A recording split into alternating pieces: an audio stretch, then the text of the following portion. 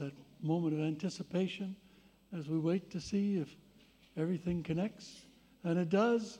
And we welcome everyone joining us for our live stream.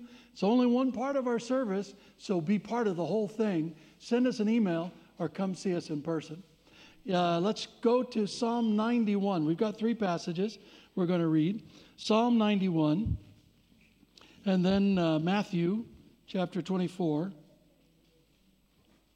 and finally in James. Before we read, let's pray. Gracious God, thank you so very much for your word.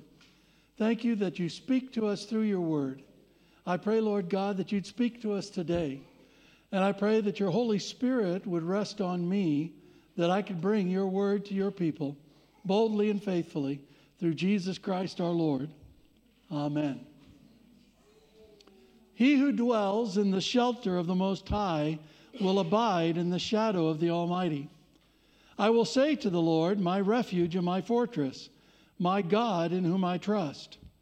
For he will deliver you from the snare of the fowler and from the deadly pestilence. He will cover you with his pinions, and under his wings you will find refuge. His faithfulness is a shield and buckler. You will not fear the terror of the night, nor the arrow that flies by day, nor the pestilence that stalks in the darkness, nor the destruction that wastes at noonday. 1,000 may fall at your side, 10,000 at your right hand, but it will not come near you. You will only look with your eyes and see the recompense of the wicked. Because you have made the Lord your dwelling place, the Most High, who is my refuge, no evil shall be allowed to befall you, no plague come near your tent. For he will command his angels concerning you to guard you in all your ways. On their hands they will bear you up, lest you strike your foot against a stone. You will tread on the lion and on the adder, the young lion and the serpent you will trample underfoot. Because he holds fast to me in love, I will deliver him. I will protect him because he knows my name. When he calls to me, I will answer him. I will be with him in trouble. I will rescue him and honor him. With long life, I will satisfy him and show him my salvation. And then to Matthew chapter 24.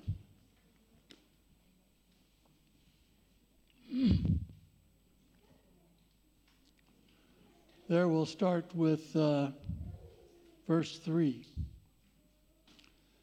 As Jesus sat on the Mount of Olives, the disciples came to him privately, saying, "Tell us when these things will be, and what will be the sign of your coming and of the end of the age." And Jesus answered them, "See that no one lead you astray. For many will come in my name, saying, 'I am the Christ,' and they will lead many astray. And you will hear of wars and rumors of wars. See that you are not alarmed, for this must take place, but the end is not yet. For nation will rise against nation, and kingdom against kingdom, and there will be famines and earthquakes in various places. All these are but the beginning of the birth pains. Then they will deliver you up to tribulation and put you to death, and you will be hated by all nations for my name's sake. And then many will fall away and betray one another and hate one another, and many false prophets will arise and lead many astray. And because lawlessness will be increased, the love of many will grow cold. But the one who endures to the end will be saved. And this gospel of the kingdom will be proclaimed throughout the whole world as a testimony to all nations, and then the end will come." And then in James chapter 1,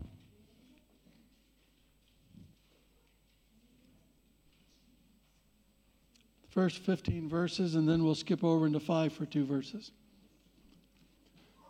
James, the servant of God and of the Lord Jesus Christ, to the 12 tribes of the dispersion, greetings.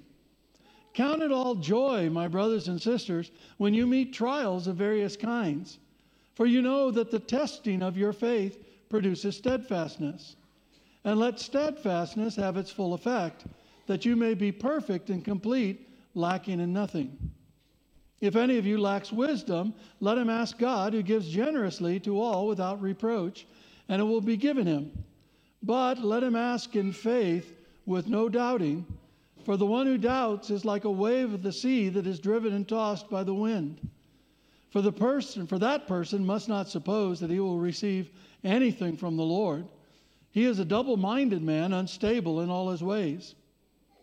Let the lowly brother boast in his exaltation, and the rich in his humiliation, because like a flower of the grass he will pass away. For the sun rises with its scorching heat, and withers the grass. Its flower falls, and its beauty perishes. So also will the rich man fade away in the midst of his pursuits. Blessed is the man who remains steadfast under trial. For when he has stood the test, he will receive the crown of life, which God has promised to those who love him. Let no one say when he is tempted, I am being tempted by God. For God cannot be tempted with evil, and he himself tempts no one. But each person is tempted when he is lured and enticed by his own desire. Then desire, when it has conceived, gives birth to sin, and sin, when it's fully grown, brings forth death. Then skipping over to chapter 5, just verses 10 and 11. As an example of suffering and patience, brothers, take the prophets who spoke in the name of the Lord.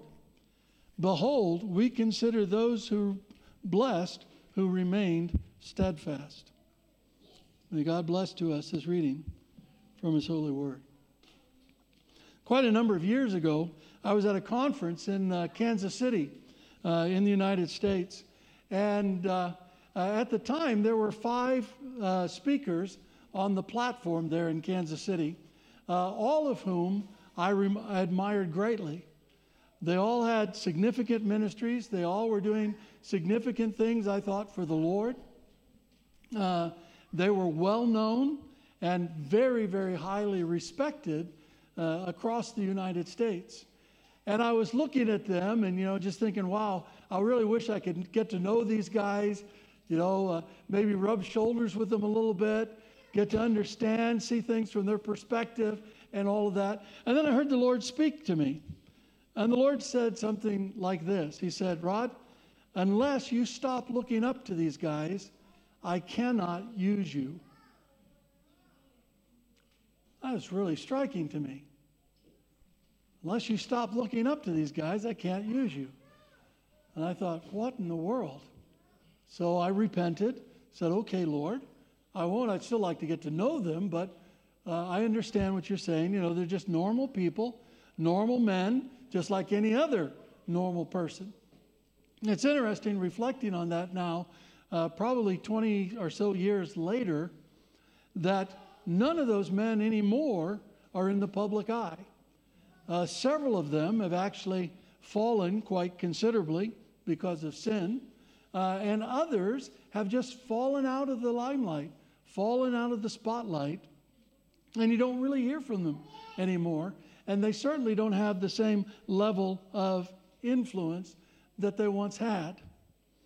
And I just think about that, and how we're living in a time where we're seeing this happen all around us.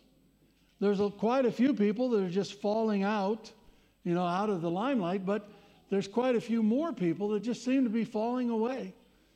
All the time, almost every month, you hear about another leader who the leader or a member of the family has fallen, and you think, what is going on here? And we're even surrounded, it's not even by leaders, but by normal people like us, normal Christians, who once seemed so strong in the Lord, who seem to be running the race, and all of a sudden they're gone. Or all of a sudden they embrace some lifestyle or sinful attitude that becomes destructive for them. And you think, what in the world is happening? What is going on? And what is going on is exactly what Jesus said was going to happen. That many people were going to fall away. And we live in challenging times. Now, I know that people will say, well, all times have been challenging, right? And every time does have its challenges. But as somebody who's lived most of their life at this stage, I can tell you that it was not ever as it is right now.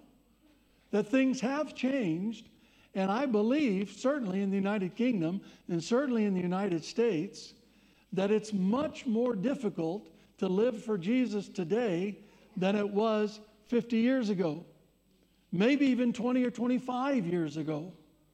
And so we as Christians, if we are going to survive, if we're going to thrive, if we're going to flourish, if we're going to be fruitful and even be faithful, we must become what the Bible calls steadfast. Steadfast. And we must become steadfast and remain steadfast in our lives. It is a matter of life and death. As the Proverbs say, Proverbs 11:19, whoever is steadfast in righteousness will live, but he who pursues evil will die. The Bible sees this as a life and death thing, and I see it as a life and death thing. I've seen so many Christians fall away, walk away, or simply didn't prepare themselves with steadfastness and end up losing it. Losing all the things that God had promised them. Oh, what's steadfast? What does it mean to be steadfast? Steadfast is being constant and consistent in your Christian character and convictions. Hope you like all those C's. Constant and consistent in your Christian character and convictions. Not wavering, not going back and forth. Now, we all grow, right? So it's not like we all just want to stay where we are when we're constant and consistent. We want to be consistent in growth too. And we all can grow, but we need to consolidate that growth as well. Being constant and consistent in our Christian character and convictions and consolidating our growth as we go along. It's resolutely maintaining your godly attitudes and your godly aims, especially during times of distress and difficulty. You fulfill your duty as a Christian with unshakable determination. When you're steadfast, it means you don't change quickly and you don't change unexpectedly. A steadfast person is not here today and gone tomorrow. A steadfast husband, for example, doesn't say to his wife on Tuesday, I love you dearly, and on Wednesday, oh, I'm going to move in with my mistress, and on Thursday, oh, I love you dearly. You remain steadfast, and you remain steadfast no matter what else is going on around you. You remain steadfast no matter how other people behave. You remain steadfast despite your circumstances. You hang in there. It's a personal character quality, and it's a mental attitude that leads to your perseverance in living for Jesus. If you have steadfastness, it enables you to continue your course of action without regard to discouragement, opposition, or previous failure in your life. Now, you want an example for steadfastness? I'll give you the best example, I think, probably of steadfastness in modern literature. The Terminator. I don't know if you've ever seen the films. I can't recommend them because of the content. But you know, Arnold Schwarzenegger, the Terminator. I'll be back. And the interesting thing in that film is just how no matter what you threw at the Terminator, he just kept coming. He wouldn't quit. He wouldn't stop. He had a message. He had a mission. And nothing was going to take him off that mission until he was totally destroyed, which thankfully, in the case of the Terminator, they were able to do. Now, if you want a more positive Christian example, you can think of somebody like Martin Luther, one of the founders of the Reformation in the 1500s. When he was attacked and criticized and called before the Roman Catholic authorities because of his beliefs, He was there, and they criticized him, and they put him on trial. And he gave his testimony. He says, here I stand. I can do no other. That's the attitude of someone who's going to be steadfast. Steadfast. And as Christians, we must become and remain steadfast in following Jesus.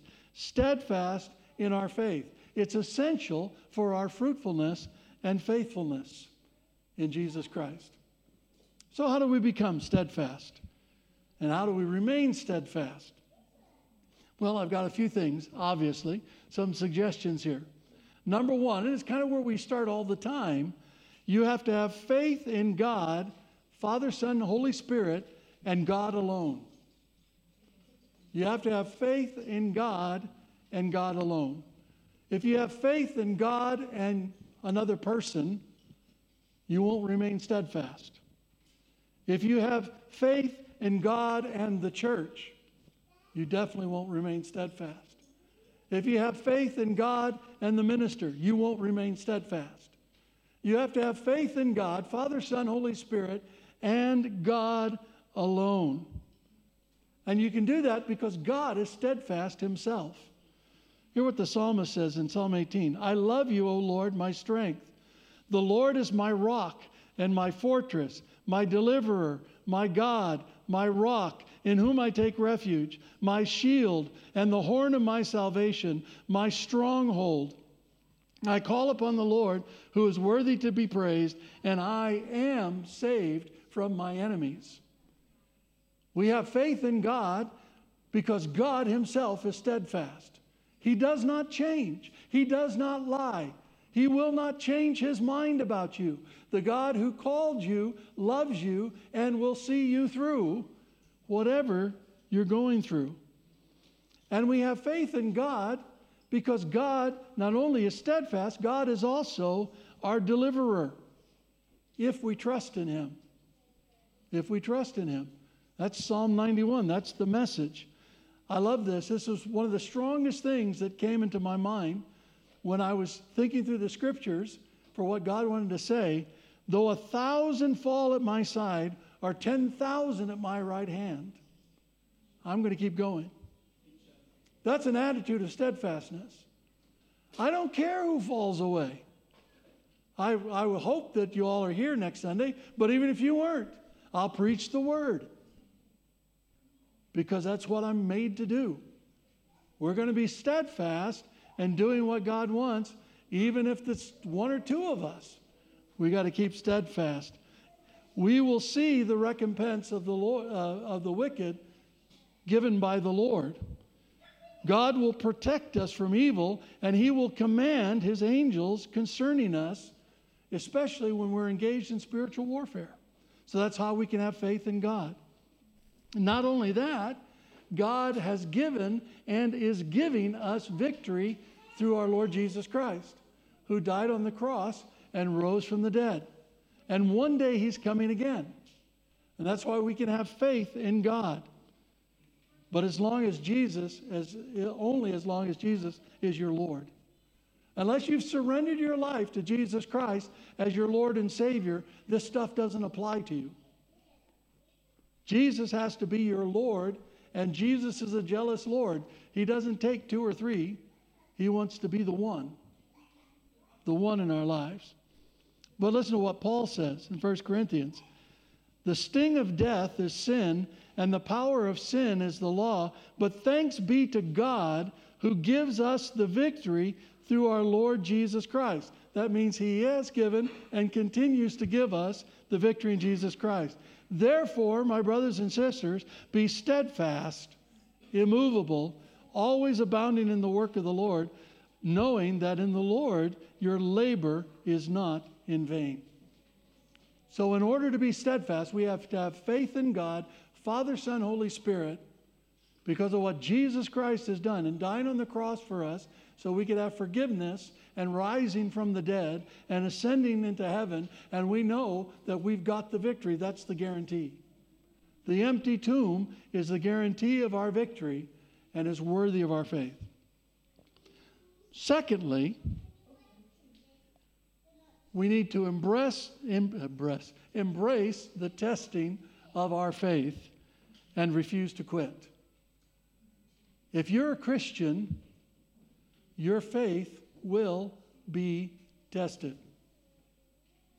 It will be tested. When I hear of a leader that's fallen into sin, it tests my faith. When I hear someone challenge whether God is real, it tests my faith. When people criticize me for my attitudes or for following the Bible, it's a test. We are going to face tests of our faith. And we need to refuse to quit. If you don't embrace the testing of your faith, you will not be steadfast. Because it's that testing of your faith that actually produces the steadfastness. You embrace the testing of your faith even when all you want to do is run away. And I've been there many times. Many times. When I would just run away. But James says, count it all joy when you face these tests, when you face these trials. Because you know it's testing your faith. And the testing of your faith produces steadfast, and steadfastness completes you. It has an effect in your life that makes you stronger. The more steadfast you are, the stronger you will become in the Lord. But you've got to embrace that testing of your faith. The third thing, it's another thing that James suggests for us here, is that we need to ask confidently for wisdom about how to live our lives as a follower of Jesus. And James, this is all a part of this steadfastness talk. And frankly, living today is hard. We need wisdom. We need to know, how do we approach that boss of ours who's persecuting us or mistreating us? How do I deal with that situation? How do I deal with a disagreement with my spouse or my very good friend? What do I do? How do I address this problem behavior? You need wisdom, especially when your faith is being tested, when you're being challenged. And so just ask God. And God will give you wisdom. But you have to believe that God's going to give it to you. A lot of times we pray and we don't really expect God to answer. We just say a prayer. In this case, you need to expect that God will give it to you. You need to expect it as a daily relational dynamic from the Lord. And you have to ask without doubting that God wants the best for you. There are a lot of people who don't believe that God really wants the best for them. And so they think, well, I'd like to follow Jesus, but, Jesus might make me marry somebody I don't like. Or Jesus might give me a job that I don't want to do. Or Jesus might call me to go someplace that I don't want to go. And sometimes that's true. But in the end, it works out for the best. God wants the best for you. And if you'll trust Him, He'll bring the best. And you have to trust that God's way is the best way. Otherwise, you'll be double-minded and unstable. I know many couples who they move in together before they get married. They say, well, we know that God doesn't want us to live together outside of marriage, but at the same time, we need to test it out a little bit. And so we just don't trust that God's way is really the best way. And you got to trust that God's way is the best way. And follow that. So you ask God confidently for wisdom. Then the next thing, this is number 4, if you're following along. Number 4, and this comes from verses 9 and 10 in this passage here. And I express it like this. You need to see yourself and your life through God's eyes, not the world's eyes. You need to see yourself through God's eyes and not the world's eyes. James says, hey, let the poor rejoice in his exaltation, and let the rich mourn their humiliation. Now, that's opposite of what we think. We often think of the rich as blessed and the poor as not blessed, and what's going on here? And we have a short life. And if you look at your life through the world's eyes, you will almost always be disappointed with your life. Almost always. And I know that. I've experienced that in my own life. If I look at my career, my life, and things through the world's eyes, I'd say, oh, wow, I kind of wasted myself. But if I look at myself through God's eyes, it's not a waste because I'm doing what God wants me to do. Because I believe that God's way is the best way and that He wants the best for me. So we have to look at ourselves. If you're looking yourself through the world's eyes, you will struggle to remain steadfast. So you got to look at yourself through God's eyes. Number 5, if you're following along, you need to be inspired by the examples of others who remained steadfast. Those are the examples. One time, a few years ago, I was asked in a church up in Scotland, we were talking, and they said, who are your heroes in the faith? And I said, well, Murdo and, Willie. Thank you, Karen. I said Murdo and Willie, who were two men in that church. Both had served faithfully for more than 25, 30 years as ministers, and they retired, and they were still serving the Lord. I said, these guys are my heroes. They were expecting me to say someone like John Calvin, or any number of great preachers, but these were the guys. Because these were the guys that were steadfast. And I see God's blessing on their lives now that they're in their retirement years. I see what God continues to do, and I want that. I want that. I don't want the fleeting popularity of one of those 5 guys that stood on the platform all those 20 years ago. I want the consistency and steadfastness that enables God to do great things. That's what we want. And so we need to look at that and be inspired by those kinds of people. Again, don't focus on those that have fallen. Though 1,000 may fall at my side, 10,000 at my right hand, I'm going to keep going. I'm not going to stop. I'm going to remain steadfast. Number 6, we need to remember the benefits of steadfastness. It has many, many benefits. It will have a positive effect on you so that you lack nothing, James says. When you have stood the test, you will receive the crown of life according to God's promise. Your steadfastness shows God's love for you and your love for God. It's proof. It's evidence. Steadfastness also exposes your heart as you're tested. And this is the big one. When you're tested and you're steadfast, it shows you what's there. And sometimes you don't like what's there. And that's what James is saying. When you're tested, it's not because of God. Don't blame God for it. You're tested because of what's in your heart. And your testing shows what's in your heart. So let it show what's in your heart and then deal with that before the Lord. Steadfastness also reveals God's purpose in your life. How the Lord is compassionate and merciful toward you. In chapter 5, verse 11. And I struggled on how to phrase this, but it's very important. Steadfastness releases God's deliverance in your life. In a sense, we don't control God. So never, ever, ever hear me saying that we control God, and never, ever, ever hear me saying that we have this kind of transactional relationship with God, where if we do this for God, God does this for us. But as James said, the person who's double-minded, the person who's unstable in all his ways, that person is not going to receive anything. That person won't receive it.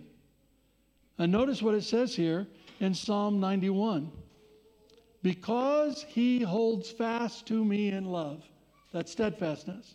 Because of his steadfastness, I will deliver him. I will protect him. Because he knows my name. When he calls to me, I will answer him. I will be with him in trouble. I will rescue him and honor him. With long life, I will satisfy him and show him my salvation. That's the promise of God. as we remain steadfast. And I've seen it time after time after time after time. Now, thanks be to God, God enables us to do this if we cooperate with Him, because His grace is upon us. His Holy Spirit is within us. He's released us from the power of sin, death, and hell in the resurrection of Jesus Christ. So if we've surrendered our lives to Jesus and follow Jesus as Lord, this is God's gift for us. But this is the promise. And number 7, the last one here.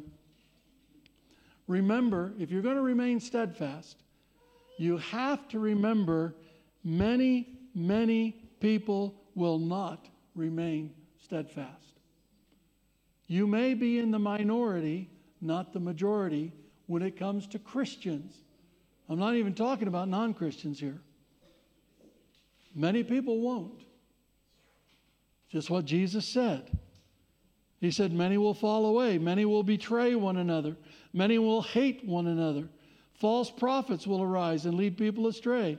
The love of many will grow cold because of their lawlessness, their lack of personal discipline, and their refusal to do God's explicit will. This is going to happen. But steadfastness will show you your promise of your salvation, because as Jesus said, the one who endures to the end will be saved. But no matter whether you're steadfast or not, the gospel will be proclaimed in all the nations. So let's be steadfast and be part of God's kingdom advance. About a month or so ago, we were up at Liverpool Street Station, and we were walking through Liverpool Street Station, and lo and behold, we start to hear music, live music playing. It sounds like a brass band. It's a Salvation Army band. And they were there, and they were playing Christmas carols. And it really just made me reflect a little bit on William Booth, the founder of the Salvation Army. He founded the Salvation Army around 1877. And he and the Salvation Army members, they were zealous in proclaiming the gospel of Jesus Christ. They were zealous in calling people to repent of their sin and turn and follow Jesus Christ. And they also ministered consistently and compassionately to the material needs of people. They were looking after the material needs and the moral needs, especially of those who were the less privileged of society. And their ministry, even in the day, was helping tens of thousands of people. But interesting, what we often don't think about is that Booth was initially assaulted in the press by government and religious leaders alike. People really, really did not like him. They attacked not only Booth's unique evangelistic methods, which were a little strange in the day, taking the gospel to the streets. Who would do that? Holy cow. But also his bold notions about how to bring moral and social reform. They didn't like it at all. Professor Thomas Huxley, a biologist and an agnostic who was really prominent in advancing Darwin's theory of evolution, he wrote 12 letters blasting Booth in the London Times. He viewed Booth's sway over his followers as being the prostitution of the mind, quote unquote, and a worse evil than prostitution or alcoholism. He characterized Booth's campaign to make people sober and hardworking as nothing more than a ruse to herd washed, shorn, and flocked sheep into his narrow theological fold. Another newspaper accused Booth of being a sensual, dishonest, sanctimonious, and hypocritical scoundrel, brazen-faced charlatan, a pious rogue, a tub thumper, and masquerading hypocrite. That's good, you know. Isn't it wonderful when people say that about you? And of course, that was Huxley and others. But even the Earl of Shaftesbury, one of the prominent evangelical leaders in the Church of England and a big social reformer, he announced after much study that he was convinced the Salvation Army was clearly Antichrist. In fact, one of the Earl's admirers then revealed that in his own studies he had learned that the number of William Booth's name added up to 666. So clearly he was the Antichrist.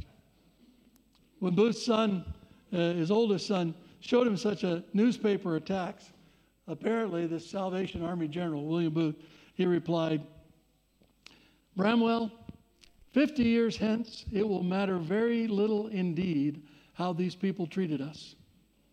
It will matter a great deal how we dealt with the work of God." And now, Booth and the Salvation Army went right on, actively leading people to Christ, ministering to the material needs of individuals, and promoting social and moral reform, all despite this opposition. Booth remained steadfast, and it's his steadfastness that we remember today, not his critics.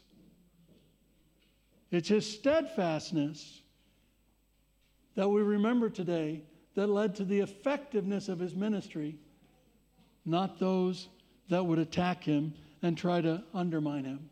You know what? We may not have Booth's ministry ourselves, but we can have Booth's steadfastness. You can, right now, by following these things, going to the Lord, say, "Lord, make me steadfast." Because I guarantee you, God will use everyone who remains steadfast in Jesus Christ. And you will change the world in ways that you cannot imagine right now. You will change the world in ways that you may not ever even see on this side of heaven. But your life will make a difference before the Lord as you remain steadfast in Him. Let's pray. Gracious God, we love you, we honor you, and we thank you for the example of people like William Booth, like Martin Luther, and many, many others who have remained steadfast. I thank you for the example of people like Murdo and Willie, the ministers, who remain steadfast in serving you. And there are countless others. I thank you, Lord God, for the elders that I've known who have remained steadfast in serving you, the church members I've known who have remained steadfast in serving you, the people even in this room who have remained steadfast in serving you. Lord, help us all become and remain steadfast. Help us have that constant, unchanging character and conviction in the Lord Jesus Christ, that we will run the race that you set before us no matter the opposition we face, that we will continue in the faith until we draw our last breath, no matter if people go with us, people oppose us, or people come along. Help us to embrace that steadfast by your grace, because it's your grace that makes it alive in us. It's the power of your Holy Spirit working inside of us that builds the steadfastness in us. And it's the victory of Jesus Christ and dying on the cross and rising from the dead through faith in Jesus that gives us the victory, that enables us to continue walking steadfastly before you and alongside our brothers and sisters in Christ. Even if 1,000 fall at our side and 10,000 at our right hand, let us be steadfast. Even if our fondest leader falls away, let us be steadfast. Even if the people around us and our best and dearest friends stop following, let us be steadfast. All for the glory and honor of Jesus. Jesus, thank you that you are steadfast. Father, thank you that you are steadfast. Spirit, thank you that you are steadfast. Fill us now by your grace with that same steadfastness, that we might bring you glory and honor and experience all that you have for us personally and corporately. We love you and praise you. And we pray all this through Jesus Christ our Lord. Amen.